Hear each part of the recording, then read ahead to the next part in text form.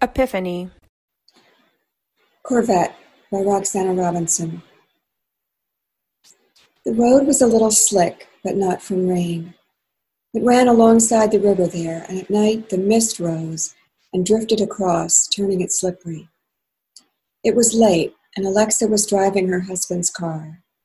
Theirs, really, the only one they had, but his choice, a pale yellow Corvette, sleek and powerful, a muscle car. Malcolm liked speed. The headlights made two long tunnels of light on a narrow road. She was driving fast now. She had slowed down for the last town, Dorset, which was only a few buildings and a traffic light. After Dorset, there was nothing for miles, the road winding along the narrow valley between the river and the fields.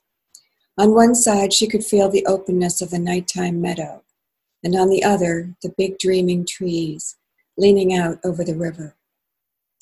In the headlights, the sign came up bright, a yellow diamond for danger, showing a tilting car on a zigzag road. It gave the speed limit, 15 miles per hour. Alexa had driven along here with her husband. This was the road they took from the city where they lived, to the house in the Berkshires they'd rented for August. She was staying out full-time to paint. Malcolm was in the city during the week, coming up on weekends by train. The first time Malcolm had seen the sign, he snorted. 15, he said scornfully. This car could take that turn at 45. He was contemptuous of rules. The Corvette was low and smooth and showy, made of undulating fiberglass. The headlights lay concealed beneath panels which raised like eyelids as the lights rose silently, already bright. The hood was long and sleek, flowing over the gigantic engine, but the rear end was chopped abruptly off. There was no back seat and no trunk. The gas tank was just behind the driver's seat. Malcolm told her that if the car were hit from the rear, the tank would explode and incinerate the driver. The story gave the car a sinister glamour. Malcolm liked risk. It was one reason she had married him, excitement. They had been married for 2 years. When Alexa saw the sign that night, she thought of what Malcolm had said. By then, she had become mesmerized by the silence and darkness, the long, smooth road. Velocity held her in its grip, and she felt a kind of obligation towards speed, nerve, challenge. It was 1971, and she was 22 years old. She should be breaking rules and enjoying it. She kept her foot on the accelerator. She went into the turn, bending to the left, fast and smooth. It was all right as she went around the corner, but as she came onto the straight, things went wrong. She was steering to the right, but the car was not going to the right. She and the car were doing something else, sliding left, though they were pointing right. And then they were slipping diagonally, skidding, and she kept twisting the wheel, and everything was lit up by the headlights and by a street light, which was shining down from overhead like a light in hell. At the skid, she hit the brakes, and then things sped up very fast into warp speed, and the landscape turned blurred and liquid. And then she felt the tiny, sickening lift, the shift into weightlessness that meant she was no longer connected to the surface of the earth. And then she understood that it was too late to do anything. It was out of her hands. Everything was vivid and illuminated. The car made a swift, dizzying swivel. Then something else happened, some impact, and then the car lifted right off the earth. And then they were hurtling in a new direction, flying backwards through the air, the headlights pointing the wrong way at a different, terrifying angle, and then a loud metallic noise and a slamming thud. And then everything stopped. The sound stopped and the motion stopped. The absence of sound and motion was shocking. Alexa was sitting upright in the driver's seat. The car was at the top of a bank, facing downhill. For a while she sat without stirring. She couldn't move. The car was listing, and the big radiant beams of the headlights shone diagonally down toward the road. Steam rose in pale clouds from the hood, and from the tall grass, which had been crushed into a wide track by the wheels. Everything was now silent and motionless. The black road shone faintly below, and the trees beyond it were dim shadows. It was very late. The dark summer night was all around her. It was now still, but everything seemed to be echoing with speed, violence, noise. She seemed to be echoing with them. The engine had stopped. After a long time, Alexa lifted her hand and turned the key in the ignition. She thought she'd start the car and drive it back down the bank and out onto the road, away from the tire tracks, the flattened, steaming grass, away from everything. But the engine refused to start. She tried again, then again. There was no sound at all when she turned the key. She opened the door and climbed out. The car had smashed dead center backwards into a telephone pole. The rear end was stoven in. The pole was embedded in the center of the car, a foot from where Alexa's head had been, where the gas tank was. She stood in front of the wrecked and gleaming car. Night was silent, but it seemed that it was all still happening. The car rocketing around the corner, sliding into that intergalactic swivel, then leaving the surface of the earth. The engine was still ticking, and steam rose from the hood. She stood still. Down on the road, she saw the beam of a hurrying flashlight. A voice called, "Are you all right?" Someone began clambering up the bank. As she drew nearer, the headlights revealed a middle-aged woman in a tan raincoat. The woman asked again, "Are you all right?" "I'm fine," Alexa said. When the woman reached her, she looked at Alexa, then at the car. "You need to come inside. I'll take you back to my house." They climbed down the steep bank. The wet grass was slippery. The woman walked beside Alexa, the beam of her flashlight flickering ahead. Her house was small and close to the road. The front door was dim. The only light came from the stairwell. The woman led her back to the kitchen, where she switched on the overhead light. The sudden brilliance was scalding, and Alexa blinked, squinting. The room was small and tidy. A white enamel-top table, the edge chipped with black. 2 chairs. The linoleum floor was faded but clean. The woman turned to her. "I'm Grace Howard." Grace Howard was 50-ish, with a small face and short graying hair. Below her raincoat hung the uneven hem of a pink nightgown. Her feet were bare inside her loafers, and her pale legs were flecked with grass seeds. "I'm Alexa Winchester." Alexa tried to smile, but her face had gone stiff. Grace pulled out a chair. "You need to sit down," she said. "You're in shock." Alexa sat. She felt as though she were behind a vast, muffling scrim. It was hard to hear things, hard to understand. "I have to report the accident," said Grace. On the wall was a clock shaped like a rooster. It said 11:25. While Grace talked to the police, Alexa watched the minute hand, a thick red wing, move forward with tiny jerks. Except for Grace's voice, the house was silent. When Grace hung up, she asked Alexa if there was someone she should call. "My husband," Alexa said. "He probably wouldn't be home." Grace handed her the phone. Alexa dialed and waited. She'd called on the other nights and gotten no answer. The next day he said he'd been working late, and they'd all gone out for a beer. Listening to the ring now, Alexa hoped he wasn't there. She wouldn't leave a message.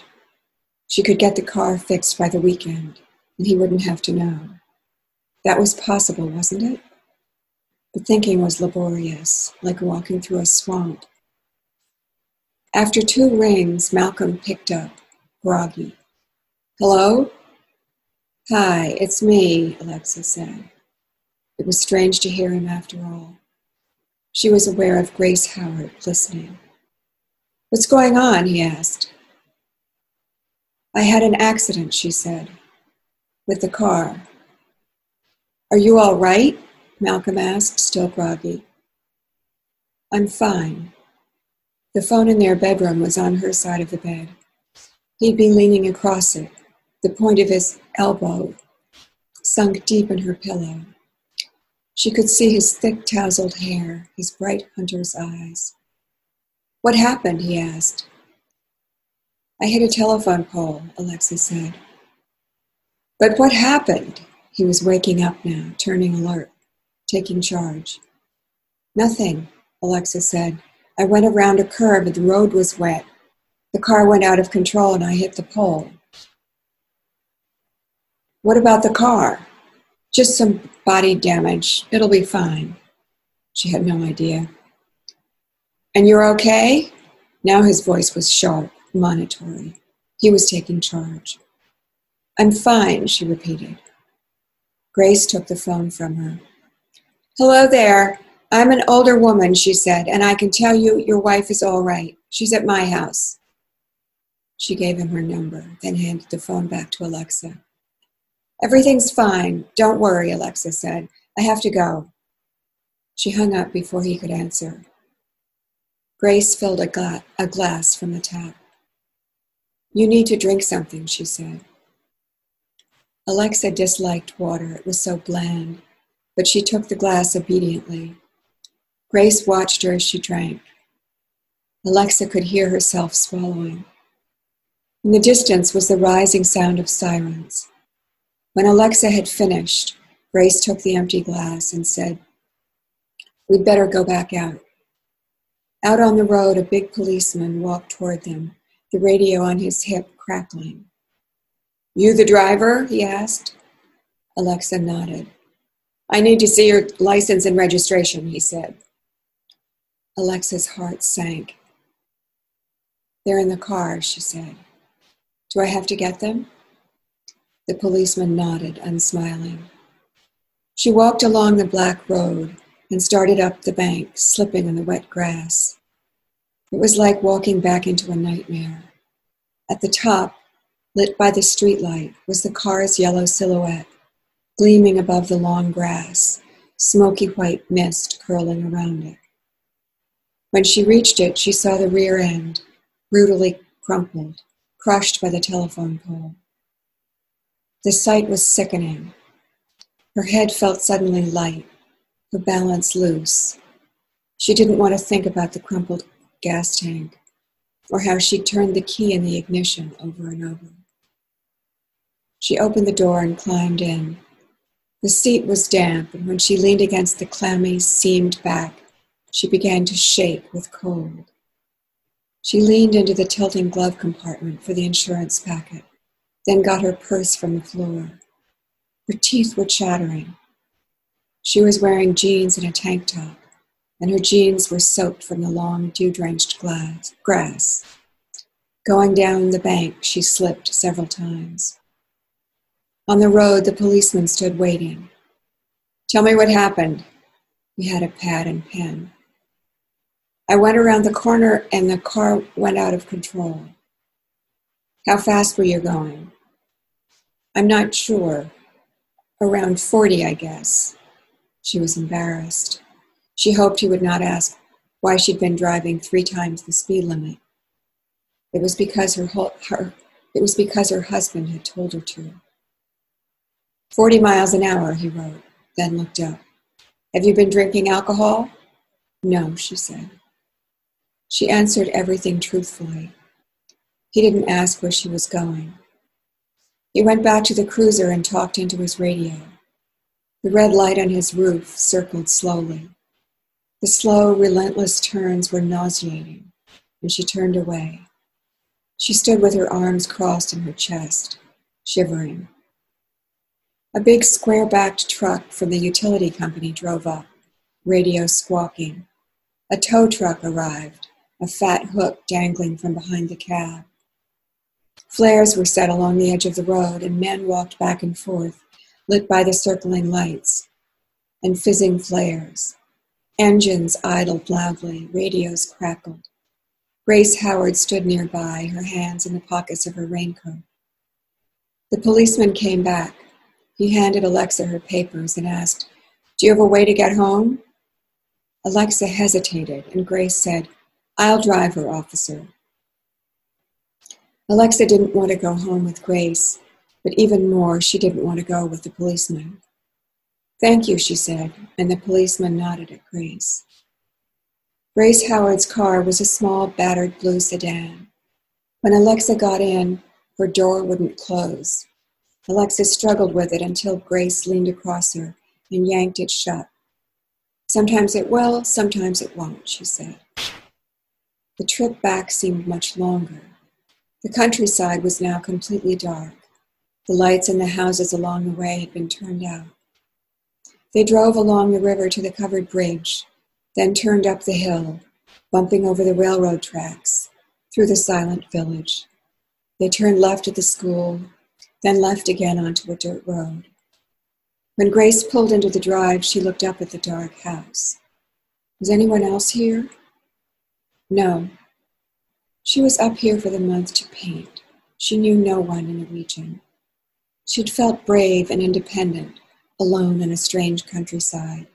She had her husband, her work, her secret. There was no room and no need for friends.